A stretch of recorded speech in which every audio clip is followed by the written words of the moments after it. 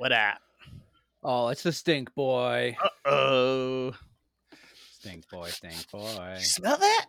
Stink You smell boy is that? in the house. You smell that? Stink boy.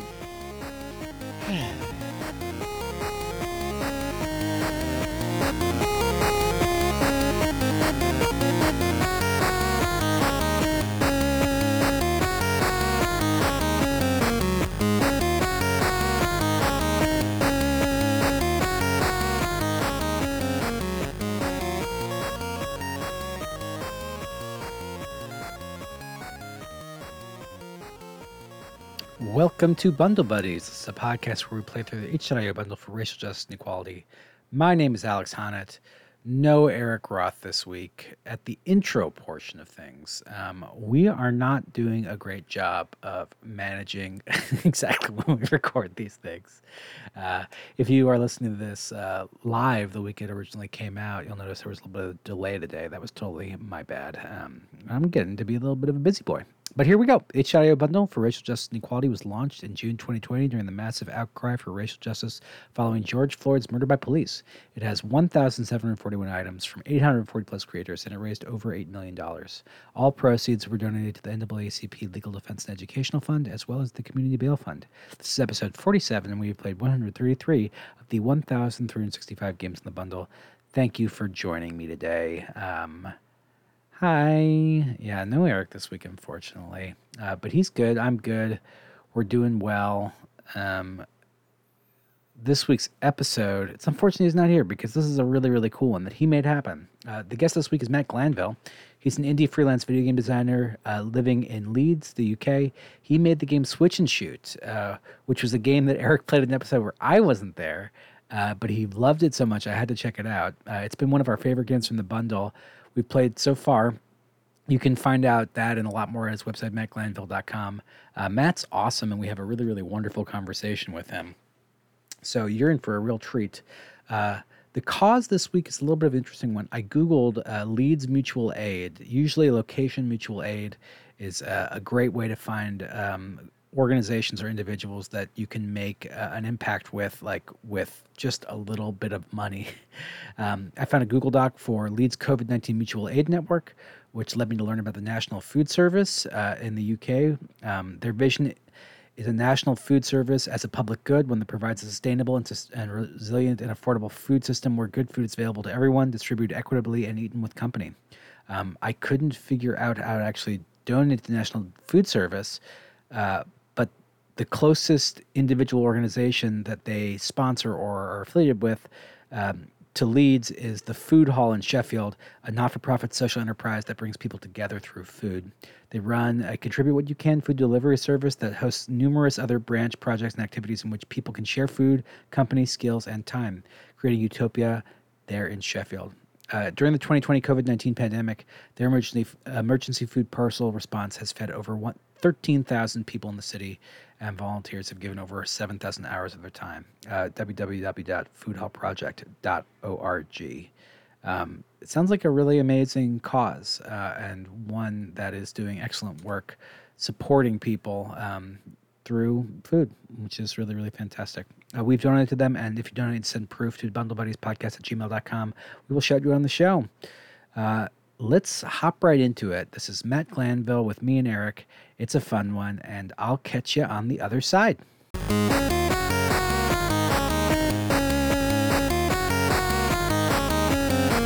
Okay, very funny. Okay, that's very funny, Alex.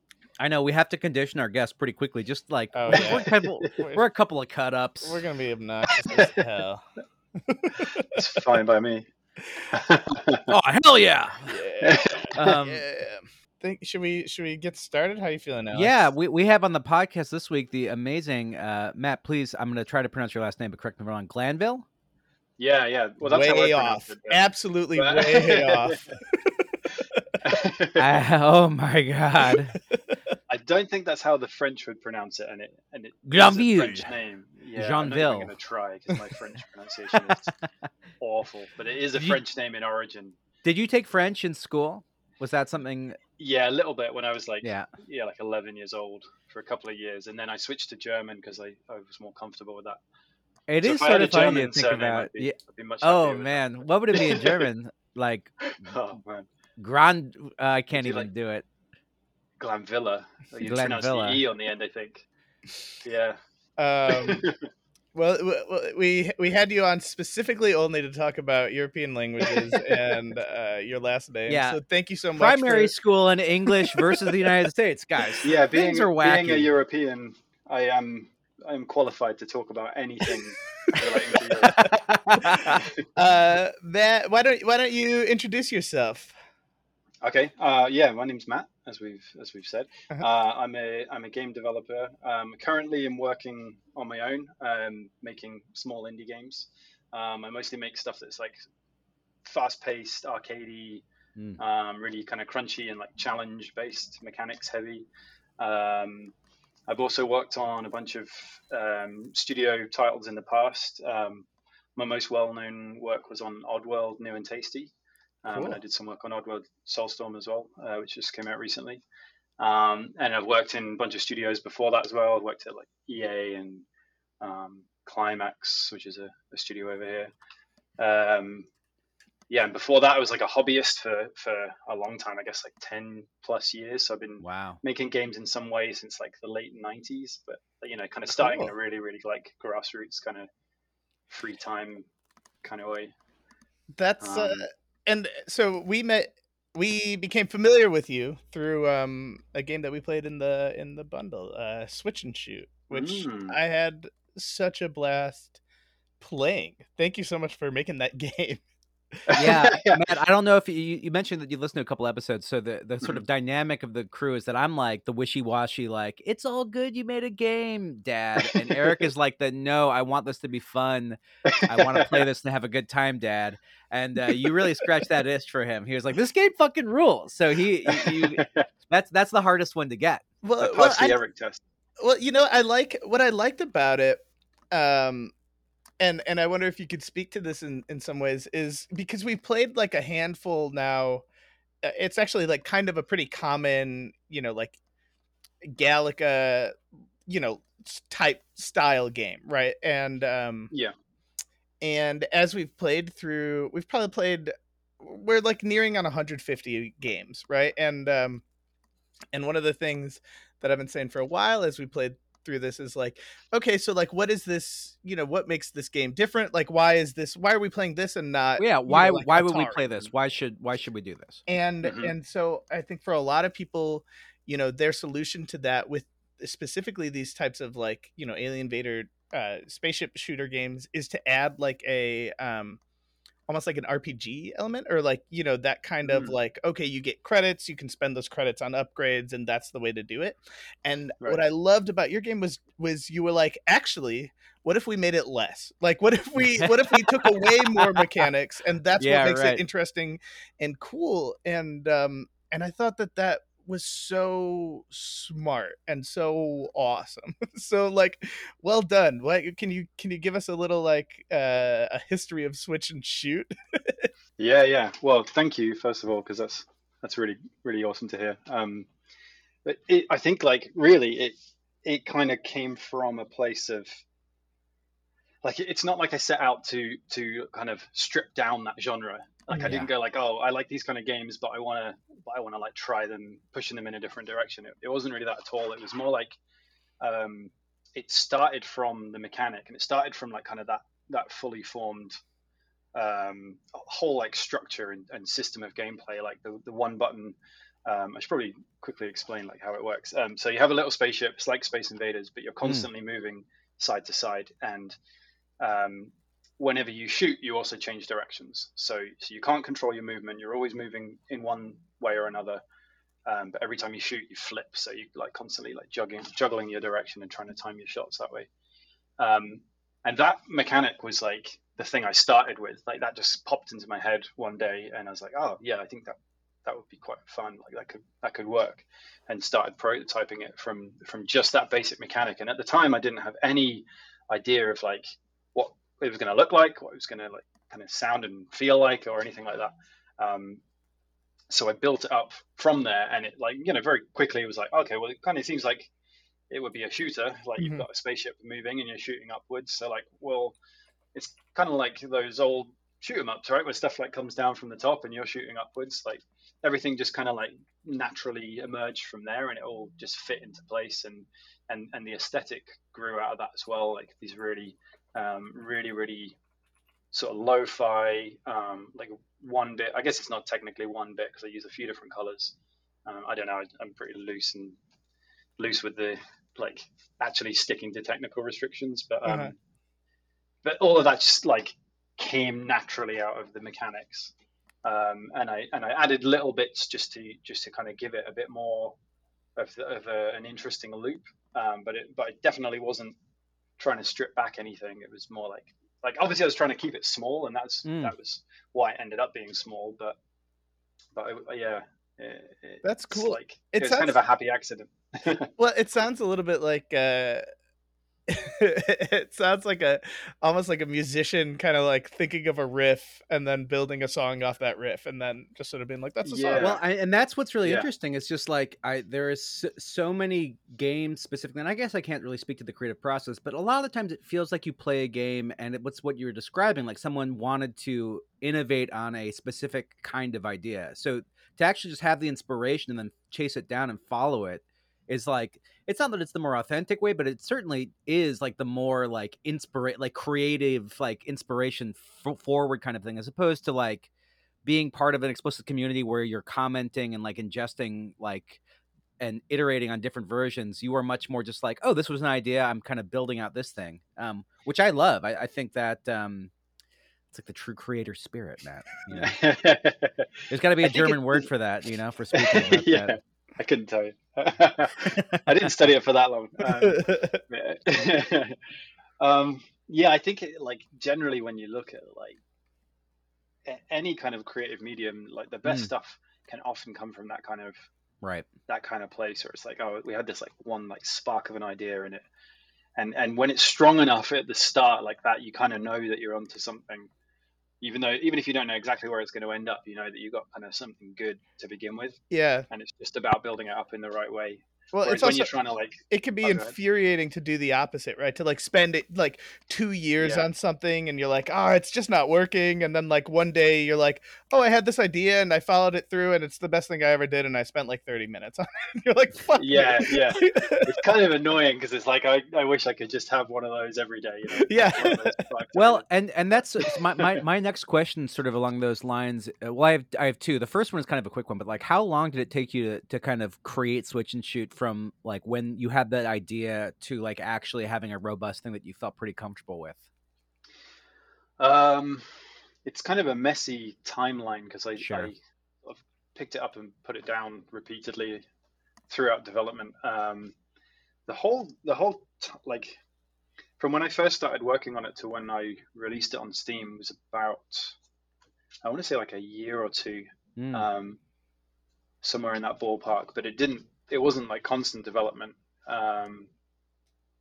To get to the point where I was really happy with it was maybe, let's say like 6 months, and then maybe Cool. like a few more months of like polishing it and adding like like achievements and leaderboards and all that kind Totally. of annoying stuff that just takes ages. That's that annoying stuff maybe that 6 like months. hooks you. You know what I mean? I definitely, the leaderboard is very fun in there. Oh, yeah. Yeah, yeah.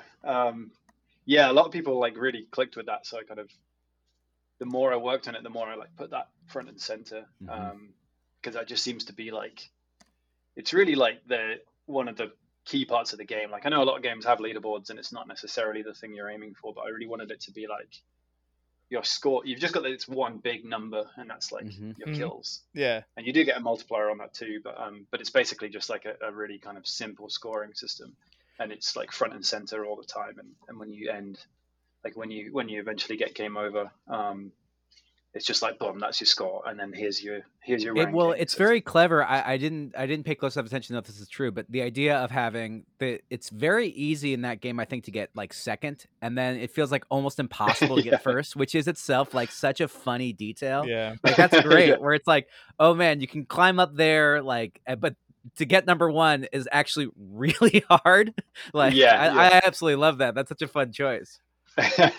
Yeah, like all the scores were like friends and family, you know. Uh, and most of them are pretty low. And then there's like me at the top because obviously I played it more than anyone at the time. But people have surpassed that by a long shot now. Oh, I'm sure. Oh, really? Cool. There's like there's I like I think can't. like I got to 12,000 is the top 627. recently. I've been playing. Okay. I kind of play it. It's like a nice, fun game for me to like. You know, when I have like, you know, those like, you know, like I have like 7 minutes to kill, right? Or like, you know, Yeah, I'm yeah. stressed out, and I just sort of like I need to like I'm kind of sitting around and working, and I don't want to pay attention to my work. You know, I'll boot it up and I'll play.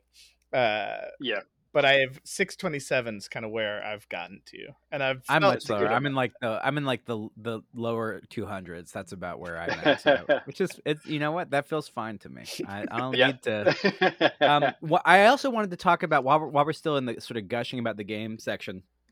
The writing in this is so funny. Like yeah. the sort of like random things like, no, it was just a child, go, like, you know, whatever the name is. How does it work? Is it like a random name generator, or you just have like a Yeah. table with like a bunch of them that like get No, it's pre-selected kind of a thing? randomly.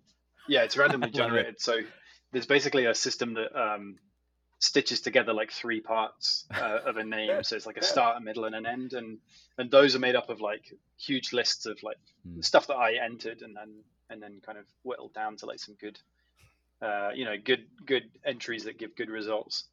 When they're stitched together, and it will just pick a random start, random middle, random end, and then mash them together. Cool. I And absolutely that all love it. came out of like that was kind of another thing that emerged from the kind of simple one button beginnings. The reason was that like I didn't want to initially. So my initial idea was like, no, you wouldn't have to press any other button to play the entire game. So like the whole menu system should be one button as well. And it was kind of like almost like a joke that I was trying to take as far as I could. And eventually, like I did actually give up on that joke because it was just I could see it was just annoying people who were trying to just get through a menu and like trying to figure out how to use the menu system. But like I didn't want to kind of bog down like the flow of the game with like a name entry system, and I also didn't really have any good ideas for how to do that using just one button. So I ended up like just randomly assigning a name at the start, and that's like that's your pilot. So every run is like a different pilot that's being sent out against this like just impossible horde of aliens. Yeah. It builds out the world in a fun way because it sort of feels like it's almost like an Ender's Game kind of a thing or something like that, you know, where like these children had been training for years in the background, and then you just throw them at this like bug horde, and they die like constantly. Yeah. Well, and it's kind of like a Starship Troopers, like exactly. The fodder. It's also it makes it so that like it really is that like, you know, like you just all you have to do is then just like keep pushing the button that you're pushing, and you're like suddenly playing again, right? Like it is kind of brilliant, like mad genius, like evil genius brilliant, you know what I mean? Like it's just sort of like it really feeds into like, you know, my compulsive, you know, problem, I think, where I'm just kind of like, I want to keep playing game now, push button, you know, like, okay, lost game, push button, now game is playing again, keep going.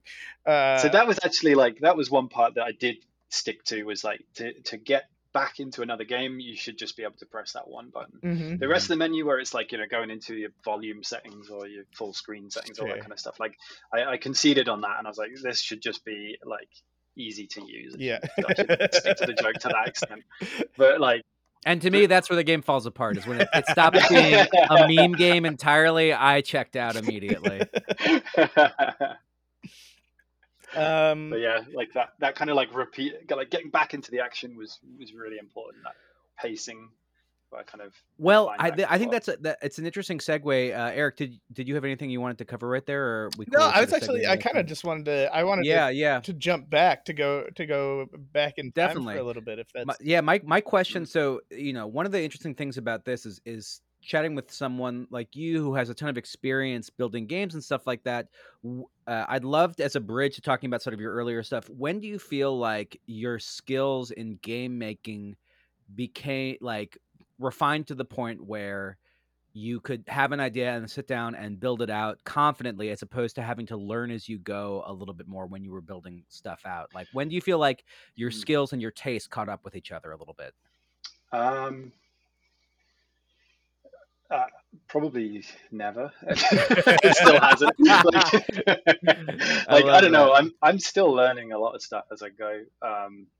But like I guess like there was quite a big shift around Switch and Shoot actually. Like when I made that, because it was my first proper like commercial solo game. I'd made games on my own before, but they were like long before the whole indie was even a word, you know. Mm.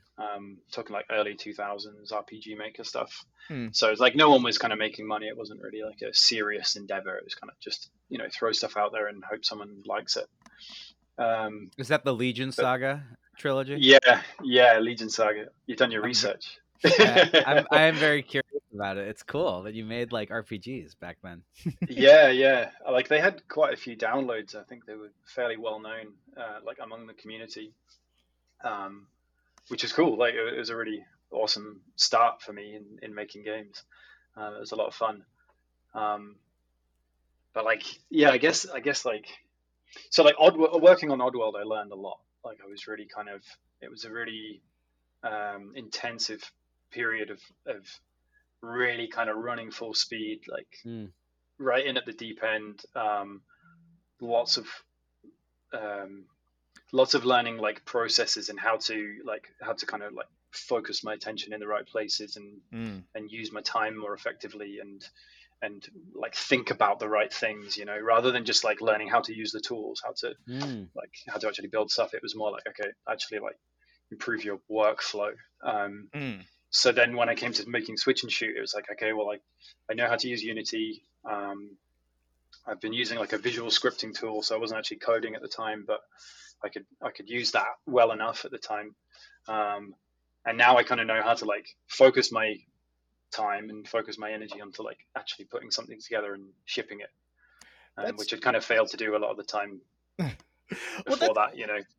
that's cool and interesting, right? Like because it is, game making is so technical in a lot of ways, right? But at the end of Mm, it, like you need to have a, like an artistic expression, and so like so mhm, that's yeah, I don't know. You know, we've been doing this. You know, neither of us are game makers or designers, or you know, we have no real coding experience. Yeah, We have zero. like Like, no. There's no reason why effectively we none. are like nobody should pay attention to what we have to say.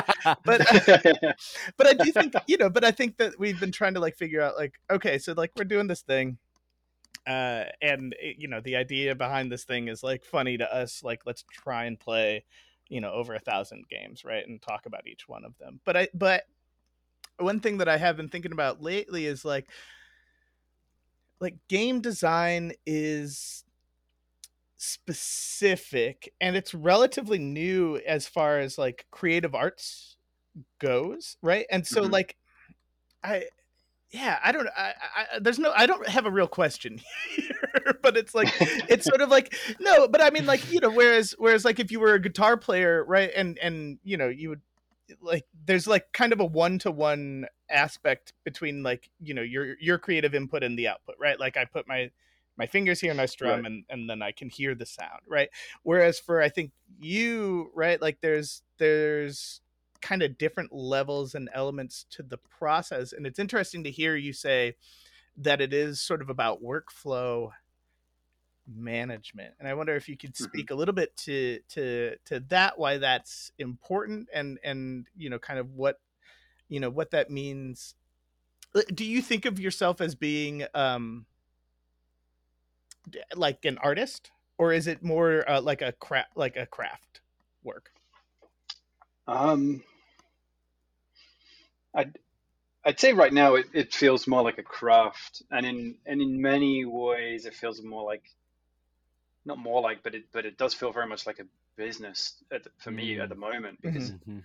like not that I'm kind of in it just to make money, but like that's far from the truth. But I do want to be doing it long term, and I do kind of have responsibilities. Like I have a family, and making money from it is like something that's really really important. and is like a major concern of mine, like all the time, and factors heavily into like what I'm making and how I'm making it. And yeah, so definitely like the practical side of it like really drives a lot of my decision making, like way more than kind of what I like when I kind of like when the first sort of indie games were really taking off, like say about 10 years ago, I guess. I was really sort of swept up in that, like that whole sense of, wow, it's like you can make a game on your own and it can be like exactly what you want it to be, and like screw the man, like you can be your own artistic vision. And I got very, very swept up in that, and that was what I wanted to chase. And like nowadays it's much more like, oh, you really need to think very carefully about whether that's realistic or not, you know. Totally. I mean, like there's a lot of work, right? There's a lot of work between, you know, that initial concept and like what you have on the other end of it, right? Like that's a huge time investment, right? Like even Switch and Shoot, which, you know, is a button, like it's a game where you're pushing a button, right? And it's just one button. You're like, that's like 9 months, that's like a year of your life, right? Before any sort of like marketing or anything like that, right? Or like so that's interesting. That's cool.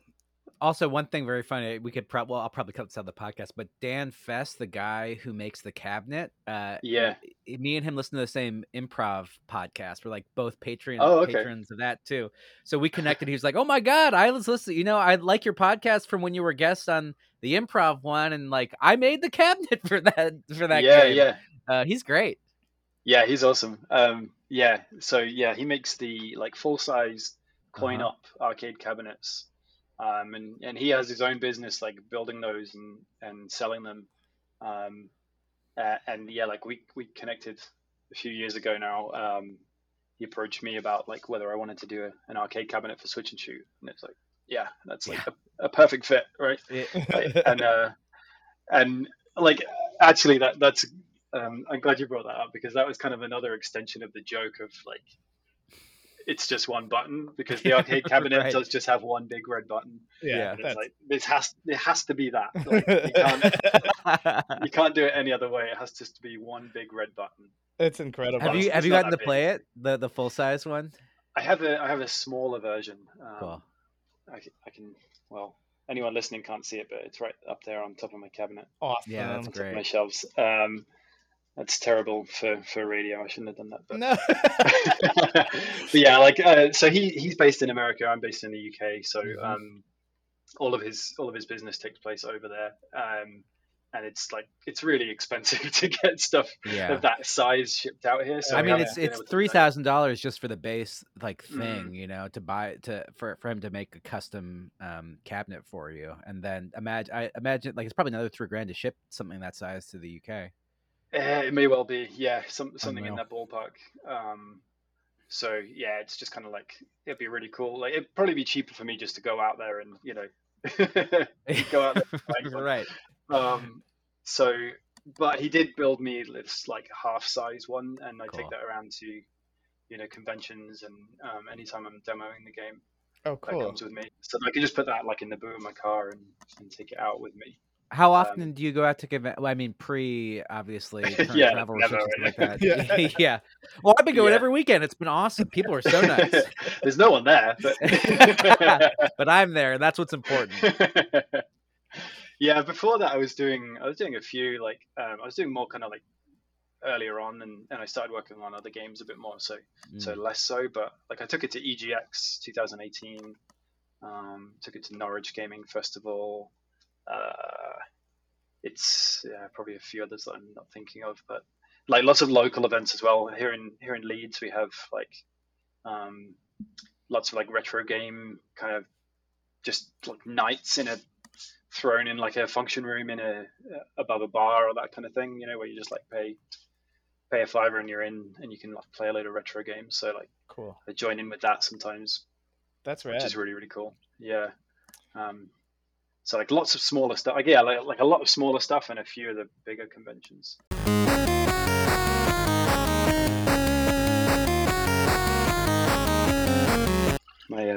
My son's downstairs right now. Like my wife's trying to get him to sleep in our bedroom. because normally he sleeps like. I was gonna say, I was like, wow, door. he's got like a sort of a teepee behind him. That's pretty cool. Yeah, yeah. We don't let him sleep in that. Like, we're just gonna put him in the TV. How old is he? He's like 2.5, coming up to 2.5. Awesome. Yeah, and he would normally sleep in the room like right next to me, but we didn't want to wake him, so he's like sleeping in our bed now, which I think he just really enjoys. Oh yeah, it's the best. Sleeping in your parents' bed, that shit rules. And Yeah. speaking of sleeping in your parents' bed, we also had a luxurious experience playing these 3 games from the bundle. Oh wow, Nice. Yeah, incredible. still Smooth got it, baby. transition. The games we played this week were Magic Trip, Sheep Dreams Are Made of This, The Adventures of Elena Temple Definitive Edition. Why don't we start with Magic Trick? It's developed by Magic Trick, Merit Badge, Erica Lee, Boss Level Zero, Herman Wu, Kitty Nugget, Jello Lin, and Giorgio Clinoramus. A 3D colorful, cute exploration, low poly, open world, pastel single player adventure skating game. Magic Trick is a skateboarding adventure game about community. As the new whiz kid in town, perform magic using rad skating combos, explore the whimsical city, and socialize with your wacky new neighbors who could use more magic in their lives. So, Matt, I just want to pause this for a second and say that there may not be a game more designed for Eric Roth in terms of 2 interests we've established on this podcast, which are 1, the Tony Hawk Pro Skater games, which was a definitive game for Eric, and then 2, playing as a wizard, which is something that Eric truly, like, no joke, actually does love. So the intersection of those 2 things, there's like, granted, this is a little bit of a kid's game, but I think Eric really loved this game. And Eric, I'd like to please get us started. What did you think of this? I absolutely love this game. I couldn't. I mean, like, it was. Okay, so it is like, imagine almost like Tony Hawk Pro Skater in kind of a like Animal Crossing world, sort of like aesthetically. Yeah, I mean, like, it feels so much like a PlayStation 1 game. Like, it just like, it's cute, it's adorable, like, and you're like doing skateboarding. I don't know, like, what the fuck? Great job. Yeah, well, like, like, this rules. I mean, like, I've got some, like, nitpicky kind of stuff, like, here and there, but like, let's just sort of like sit in, like, the good vibes. It's a good vibe game. This is a fun little good vibe game. I mean, you're grinding on stuff. It's, and you're a wizard and you're learning magic and like you're talking to pigeons and you're helping folks out. I mean, Magic Trick, what a it really is. I mean, this game it's a little bit of a demo. I feel like, in terms of like, if you're downloading it, you're not getting a full game experience. But within buying a demo or sort of signing on to a proof of concept, there is quite a bit of game here. You can sit around and play it for like 2 hours probably and really enjoy yourself. And they've done a very good job of making the core mechanic of it pretty fun. Like, it feels good to travel around and skate and interact with the villagers, and the graphics are really nice. It reminded me a little bit of A Short Hike, a game we played in the bundle. Just sort of like, it's cute and silly and fun, and like, you feel charmed when you're playing it a lot of the time. You're having a nice time feeling charmed. Yeah, it kind of has that same sort of feeling of like, it kind of plops you down in the world and lets you just kind of go off and find stuff and explore at your own pace and try things in your own order, Yeah, and the stakes are like pretty low, right? And it does encourage exploration, which is a thing that I think is you should always try to do in your game, right? Like, imagine if they were like, now your wheel popped off, now you gotta like grind in order to get a new wheel. It's just like, no, that doesn't. Like, some of the challenges are tough. Like, I couldn't get that kid out of the tree. Like, I just like. I couldn't do it. Eric, that actually makes me really sad, because, spoiler alert, after you get the kid out of the tree, the little bunny kid is just hanging onto your neck as you're skating around for the rest of the. And if you want. It's so cute, and you're Oh. like sitting around. You're like, oh, I don't want to drop the kid back off with the dad, and then you do finally. You're like, okay, that was fun. That was cute, and then you talk to dad, and the kid's like, can I ride your back again? And you're like, yeah. And he rides it again all over the level, which is cute. It's fun. That's rad. Matt, what'd you think? Any thoughts? So this was the one that I played the least of all, but that was more down to just like running out of time, having other stuff going on that Yeah. I couldn't keep time to. It wasn't because I didn't like it. I thought it was cool. It was really nice. I liked that you like the name is like a big clue into what to expect, which I didn't even really realize going into it. But like the way you're doing tricks, like skating tricks actually are like embellished with magic, so they're like magic tricks as well. It's just like as soon as I started doing those, I was like, oh right, magic trick. Okay.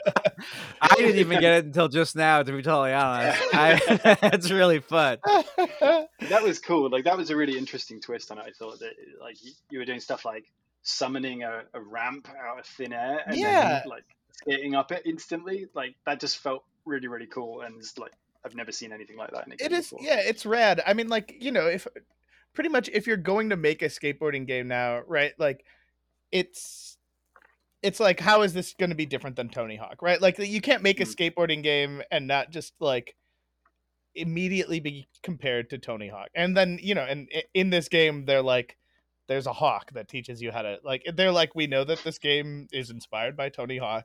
And if, in the like the question of like what makes this different, it is that like magic. Yeah, you can like magically make ramps come up in front of you. Like that's fun. That's smart. They did it like it is that, like very clever. And like I think it's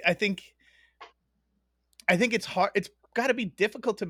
I mean, like it's fun to skateboard in a video game, right? Like it's fun to just like move through a world in that way. That is just like a compelling and tactily satisfying way to like participate with a interactive world. It's just like be on wheels, and then like you can grind on stuff and you can do tricks.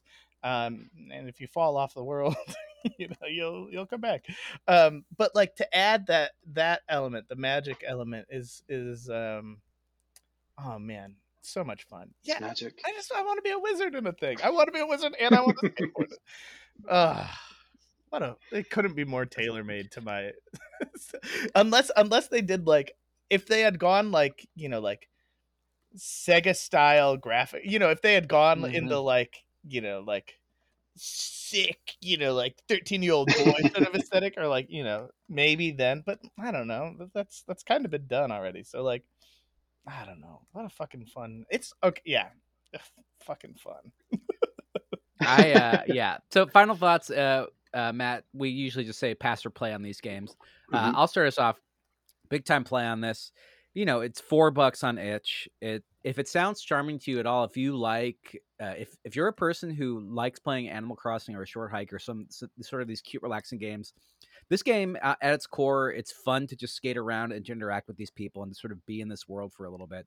It's not a very big game. You could play it all in a couple hours, but I really believe supporting a project like this is really worth your time. Just I'd love to see this be like a bigger game. I'd love to be able to sink like 5 hours in this thing and explore a world a little bit more and have a lot of fun with it.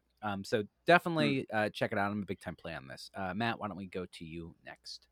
Yeah, I'd say play as well. Like I think it's like I don't normally play skating games that much, but I could see definitely if you do and you're looking for something a bit different, then this definitely ticks that box. And if you are into the kind of like you say, Animal Crossing, Short Hike, whimsy kind of style, then that ticks that box as well.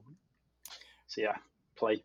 Yeah, I'm a play too. The like one kind of like frustration I have with this is almost the same frustration that I had with like the original Tony Hawk, right? Which is like sometimes like navigating and actually like you like this, so much of this game is about like interacting with these characters and stuff like that, and sometimes it can be a pain in the ass to like you're like doing like donuts around them and you're like no I just want to like get a little bit closer to this person. Fuck. But yeah, I mean like this is fun. It's great. It's a skateboarding game. It's a skateboarding game with these like cute aesthetics to it. Just I don't know, like it. And you're a wizard. What the fuck? Like it's almost perfect. Like stop making games. They made the perfect game. They made Magic Trick. Sorry, Matt. Yeah, you had a good run, man. That's all right. My work's done. Like, I can retire. All right. Next game. So that's 3 plays. That's a triple play, folks. Next game we played was Sheep Dreams Are Made of These. Excuse me. The next game we played is Sheep Dreams Are Made of This by Mini Chimera, a 2D atmospheric dark hand-drawn puzzle platformer. Description: Sheep Dreams Are Made of This is a looping platformer focused on telling a deep, mature story themed around recurring nightmares and traumas of the past. In Sheep Dreams Are Made of This, you control a man stuck inside the same nightmare for 17 years, where he takes the form of a sheep that can do nothing but run, jump, and collect fragments of his long-forgotten memories.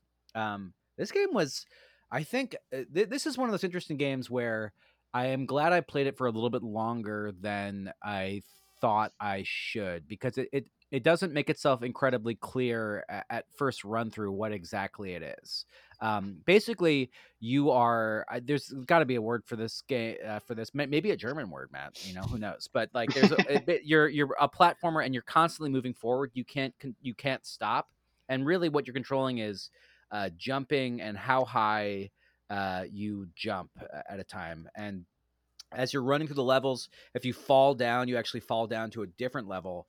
The point of it is to collect all of the boxes that are sort of on every level. But what you realize is you are stuck in a continuous loop. So if you miss a box the first time around, as you're going back through, you catch another box. So you're trying to catch 100 boxes for every level. And then apparently at that point, hopefully, this man can wake up from his awful nightmare. But in between the sort of interstitial scenes, as you're loading a new level, once you complete sort of one of the platforms, you get filled in with stories from this guy's life.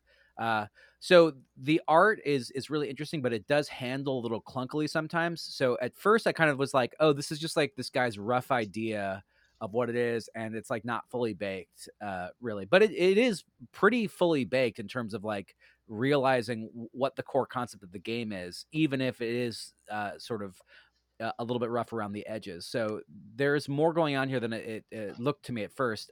What did you guys think? Eric, let's start with you. Yeah, so it's definitely strange. I mean, I think I kind of just I agree with you pretty much. Like, it's the aesthetic of the game is like is cool and creepy, and it's sort of like it feels it's like a very evocative, almost like an expressionist game, right? Like it's and to that end, like sometimes it's not exactly fun, right? Like you're just sort of like, it does feel like this like rough dream, but like that's cool. Like there's something cool about that, right? You know what I mean? Like it's like it's effective in doing that. It's not pretending it. Yeah. And like, yeah, I don't know, but I started to get frustrated with the responsiveness to the jump. Right. You know what I mean? Like, so there were just times where I was like, I want to be jumping. I'm pushing jump right now, and my connection with like what this should be, where you're going to be jumping right now, and the responsiveness to it, that started to like get aggravating to me. And so this game where you're not really able to control anything except for that jump mechanic, and that jump mechanic just not very interesting. It's almost like a one button game. Except there's two. It's a high jump, low jump, so yeah, not quite a switch shoot. What amazing to play a one button game. Yeah, who would make something like that? Yeah, some kind of psychopath out there. Matt, what do you think? If I'm honest, I found it more frustrating than interesting. Totally. Like, I hate to dunk on it, but I just kind of felt like I didn't really get to make any decisions while I was playing the game. Like I could jump, and I could choose when to jump and what height of jump I could make, but I was really just kind of going through these loops. And the way it's structured is like you'll go through these kind of teleporters that will just like zip you to another place. You don't know where you're going to end up, and then instantly you're somewhere else, and you've got to like react to something that's right there in front of you. And then you'll go through another one, and then you'll like come back to where you were before. and it was kind of like I'm just being sent around a roller coaster, having to press a button at the right time and not ever really having any way to plan ahead. But the way the game was structured was like you were having to go through and like work towards this long time goal of picking up all the cubes. It felt like I needed to have some control over how I was going about that, like which like being able to control where I was jumping to go through the colored door that I needed to get through to get to the things I needed, right? Yeah. I didn't have any sense of like being able to influence that or have any say over that. It's and almost maybe like, that is an aesthetic choice, but I don't know. It didn't really land for I me, definitely to be think it honest. was. I mean, that was the impression I got, was that, like, you're stuck in a nightmare, and there are aspects of this game that are very, as Eric was saying, unfun to play. Like, and that definitely happened to me. I was like, oh, I see. Oh, this is sort of by design. But I think that's exactly right. Is like, if the core of this is jumping, and the jumping doesn't feel good, then it's like, then that's, unfortunately for me, that's like the deal breaker. It's like, yeah, I mean, it's strange. It's a strange game. I feel like the game is almost designed for you to play it for like a very long time, so that you kind of have a general idea of, like, oh, okay, I actually imagine playing this game for a long time and knowing you need to jump at a spot, and because there's one box somewhere on like level 3 or something, and like having to figure out how to actually get there. I mean, like, it's such a, like, they took a big swing, I think, in a lot of ways, right? Like, there's something to me that's compelling about, being able to fall from like level 1, world to like level 3 world, or like, like there's some interesting concepts in this game that don't feel totally fully fleshed out. well, that's the thing too. I'm like, I played it for long enough to kind of see what it was like in the long term, but I definitely didn't play long enough to actually experience the frustration of how hard it could be later. Like, I didn't get to a place where I only had the hard to reach things left, and like I need to figure it out. I could start to see sort of like when it become frustrating, and even sometimes when you're going through, different stuff will happen. Like, you'll be suddenly you'll go the other direction on a level. So you'll be going backwards on it, which means that you can get stuff that you haven't accessed before. But it doesn't seem like there's any way to control that. And sometimes you'll see in the background sort of a bigger view of like the level you're on running through. Yeah, so because like suddenly the world is like twisted, and like, exactly. That was kind of interesting. There's stuff going on. It's like there, but it Matt, you're totally right. Like, that's not accessible through a power up or a choice you make. That is completely left to random chance, which, if you want to sink in a ton of time on the off chance that you might get the thing you need to get to be able to get the thing done, then this is the game for you, But if that doesn't seem like fun, or it would be more frustrating, then it's probably not. Yeah, I think that's fair. What do you guys think about final thoughts? Let's do it. Eric, why don't you start us off? Yeah. This is one of those strange ones, where the kind of pass or play thing sort of starts to fall apart, right? Like, it's almost like, it's not like a binary game. You maybe just want to like hop in and experience it, because it's so strange, and it's like very strange and unusual,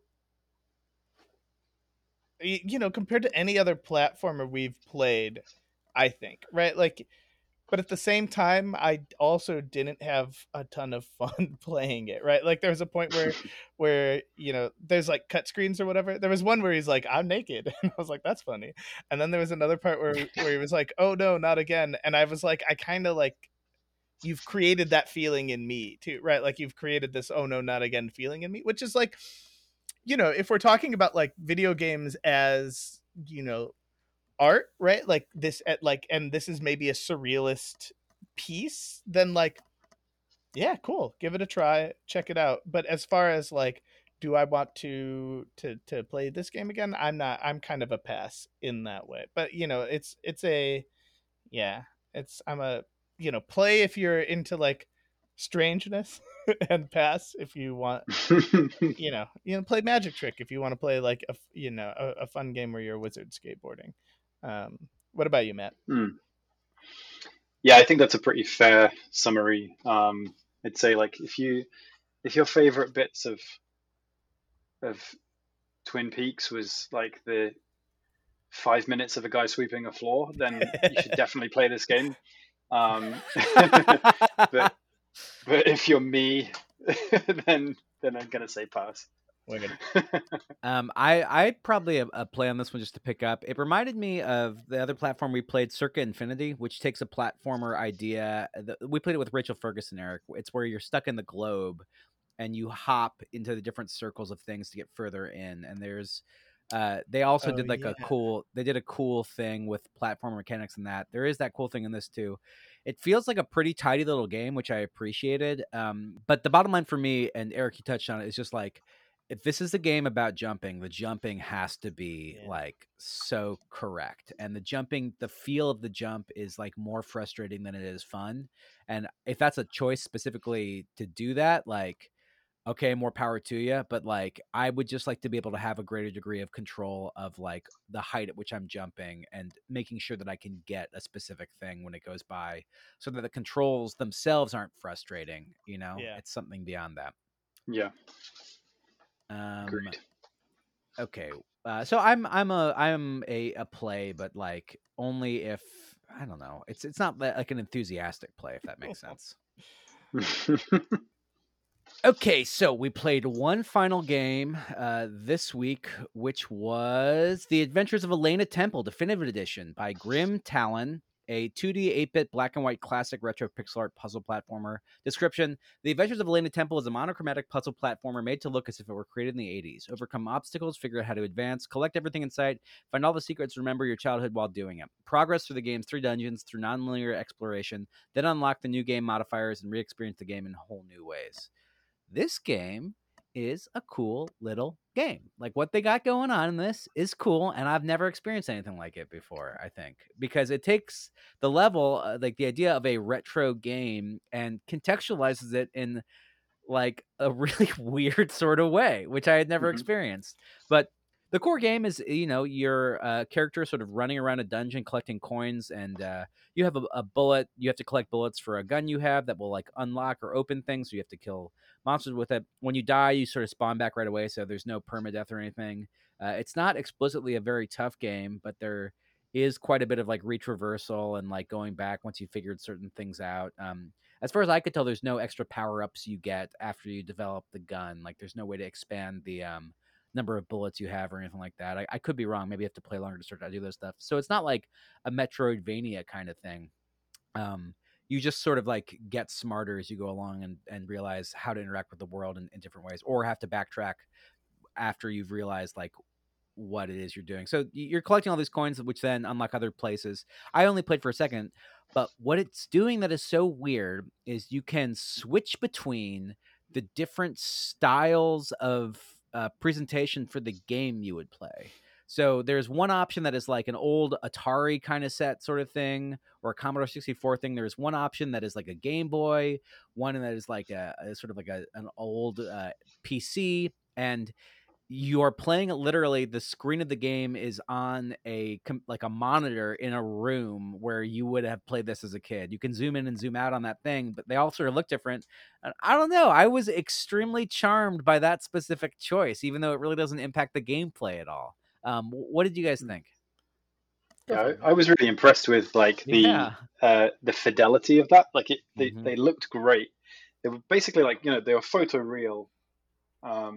They were actually photos, I think, of the room, and then there was like a mock-up of a kind of make-believe system, like console, right?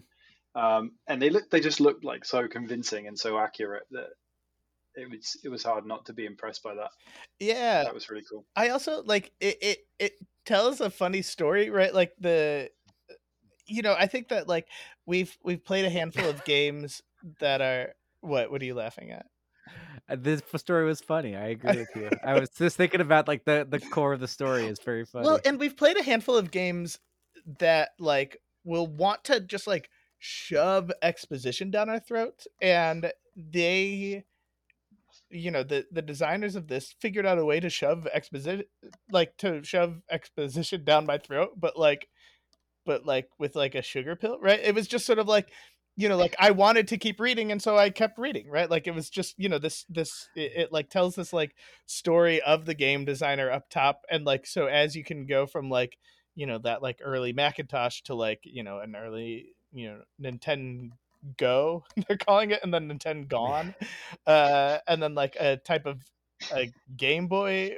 I can't remember the name of the Game Boy. It was like Game Thing or something like that.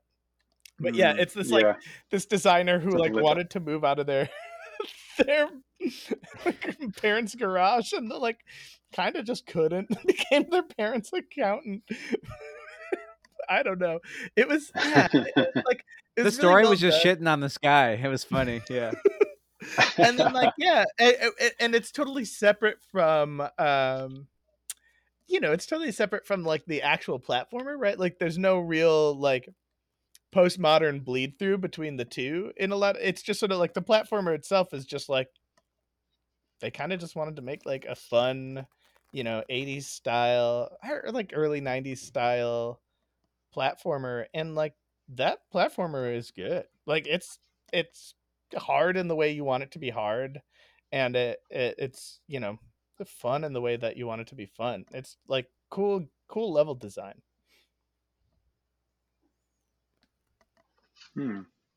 I disagree. Okay. I love it. For me, the platforming was where it fell down the most. I was really kind of conflicted on this game because I thought like the presentation of it was so cool. This kind of like feeling that you're like looking back through like an archive of old games, almost like a legacy of a single developer. That was really really cool. But the actual playing the game itself, I just kind of bashed up against it a little bit too much. Totally.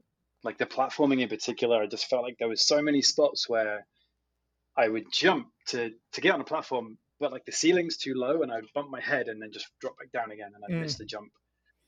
Like that happened over and over and over, and like all the platforms just kind of felt really like you can't kind of jump up through them like you would in like Mario. You know how like if you're below a platform, you jump up and then you'd land on it when you come back down.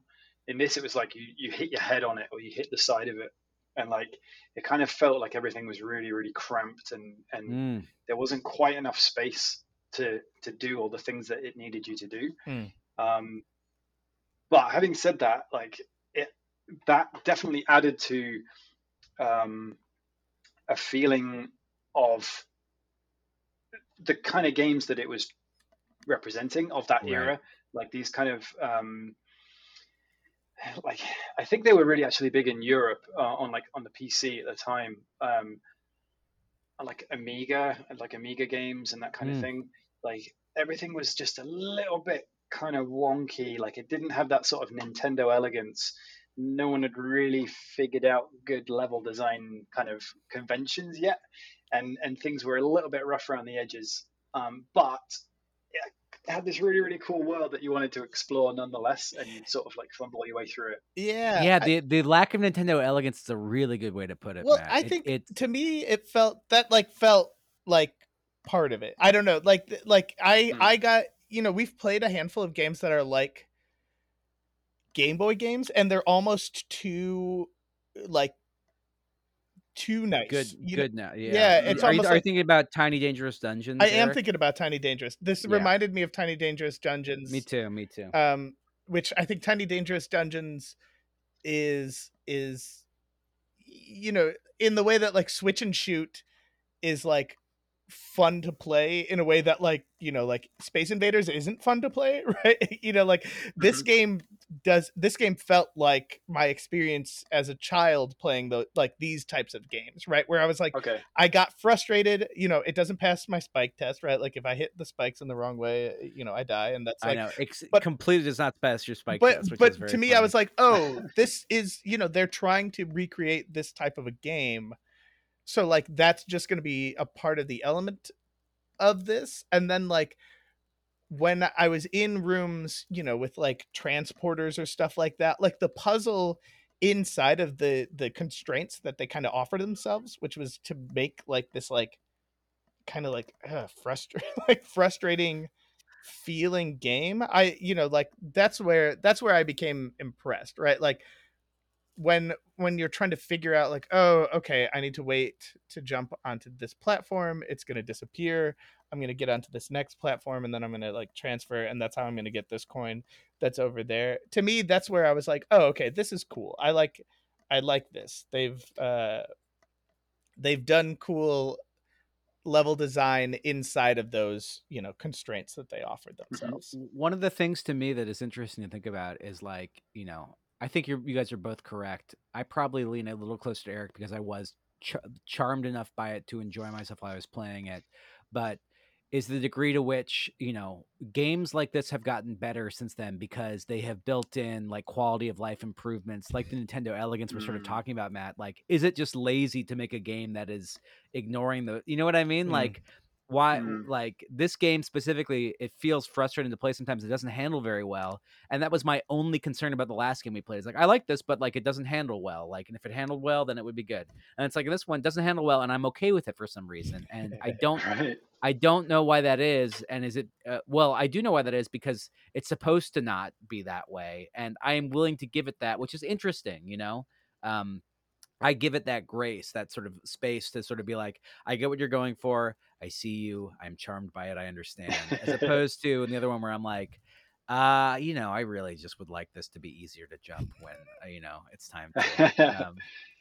I always find it's a really hard line to tread because, like, how do you know what's intentional, like what's intentionally kind of frustrating and like of the era that it's based on, and what's actually just kind of like it's not been done very well. Like, or it's the result of someone who, I don't mean to be too harsh, but like, maybe it's the result of someone who's inexperienced and hasn't kind of figured out the best way to do things just yet, which is fine. Like everyone has to start somewhere, and I don't know whether this developer is inexperienced or not, but like, for me, I always feel like it's cool to evoke those retro kind of feelings, but at some point you do have to provide an enjoyable experience for your and I mean audience. your game is like, how do I make the most kick-ass version of this thing possible, which is what we responded to so much, you know what I mean, like which is really interesting.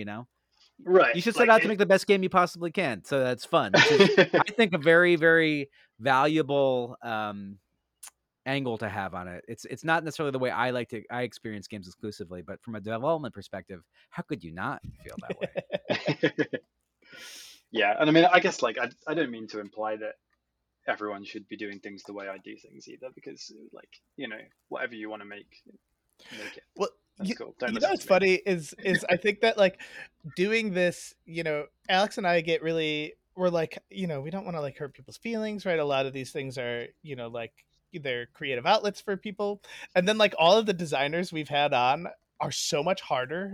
I love it, dude. I love it. And it's like, because it makes sense, right? Like you're experiencing this in a different way than I am, right? Like I'm experiencing this only at the like kind of user interface level, whereas you're like probably thinking of, like, you probably have Matrix vision on, I'm imagining, right? Like you're seeing the code as you're playing it, and you're I mean, maybe not quite to that degree, but like, it's very hard not to notice things that could be different, or like notice things that I would have done differently, and then that does always beg the question: was that intentional or not? Sure. And it's really unclear when you play like games from this bundle, especially because there's such a range of skill levels from the developers and styles of game that like. It could be anything. I love that. I think that's an incredible place to leave it. Unfortunately, we do have to say pass or play. I'm gonna play on this one. I thought I was charmed by it, and I enjoyed sort of carting around. Don't know if I'll ever come back to it, but if you're someone who likes sort of these kind of older style games or wants to feel a little nostalgic, there's enough going on under the hood in this thing to keep you at least pleased for a little bit. Matt, why don't we go to you next? I did have frustrations with it, but overall I thought it was a cool experience, and very evocative of a certain kind of era of games, and I would say play if you're interested in that kind of thing, for sure. Yeah, I think I'm also a play. I think the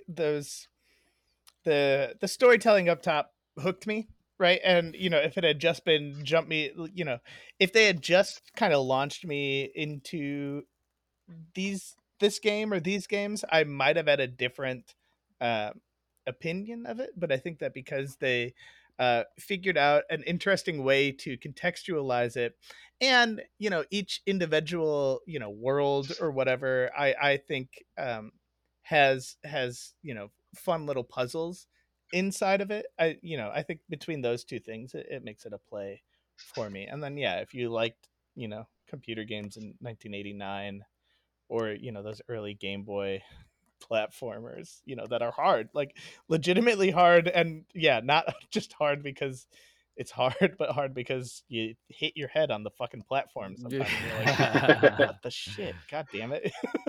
But it and it's not punishing, right? Like if it had been more punishing, I probably would have been like, I would have thrown my Yeah. laptop across the room. But like you fall on the spikes and then they just like, you're like in the lower corner again, right? Or That was a like huge redeeming factor. Yeah, it's like you fell off a platform and you're back on the one you just jumped off. Yeah, so in that way, it's also not like those early games, right? So you're in some ways you're right. They have made interesting. So they had that's one against it. You know what I they've mean? made Like, some they've made some concessions. They've made some quality of life adjustments.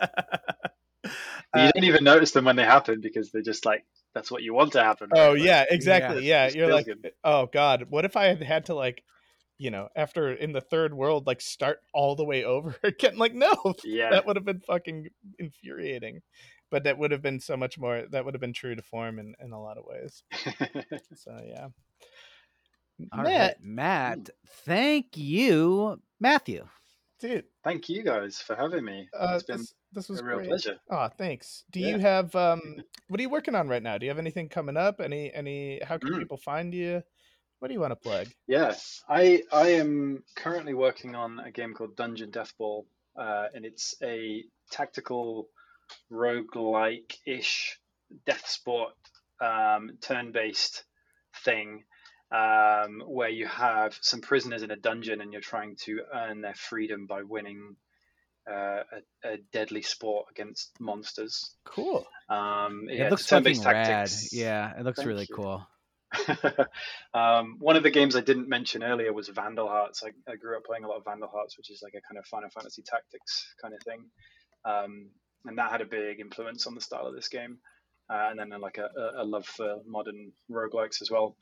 So that's my current project. That's in early access on Steam and itch, and will be releasing pretty soon. Very soon, actually. It's nearly there. All of my stuff can be found on mattglanville.com. I'm on Twitter at crowbarscar, SKA. I have a Patreon, a Discord, a mailing list, everything you'd expect, except TikTok. I'm too old for that. Too old. A man who knows his limits. Matt, we'd love to have you back on when the game drops and we can talk about it some more. But thank you so much for taking the time. Everyone should follow him and check out his games and check out Switch and Shoot, which is, really, really one of the best games we've played in the bundle so far. So much fun. Thank you. Thanks. Also, I should probably note that eventually you'll probably play another of my games in the bundle too. Ghostwire 3000. Yeah, I had 2 games in there. I'm excited. Can't wait. I am not, because as a journalist, we'll have to be honest with how we feel about it. And what if we hate it, Eric? I really set the bar for kind of how to rip into games. So actually, I hope I wasn't that bad. Oh no, yeah, I think give me your worst. I mean, it's a strange project, right? To but I think it's necessary and important, right? Like some people haven't had like actual, honest feedback. Like a lot of times you you give your thing to your friend and they'll be like, really cool, dude. And you're like, oh, thank you. But like it's nice to have people like actually, grapple with stuff in a way, Yeah, for sure. I hope it's very valuable. At least I hope that's how some designers feel. But, Yeah. Matt, we're gonna have you on because we'll play through the Legion Saga trilogy and then we'll talk about it then, and we'll see. All right. Okay. All right. Then you really can do your worst. Those are my first games.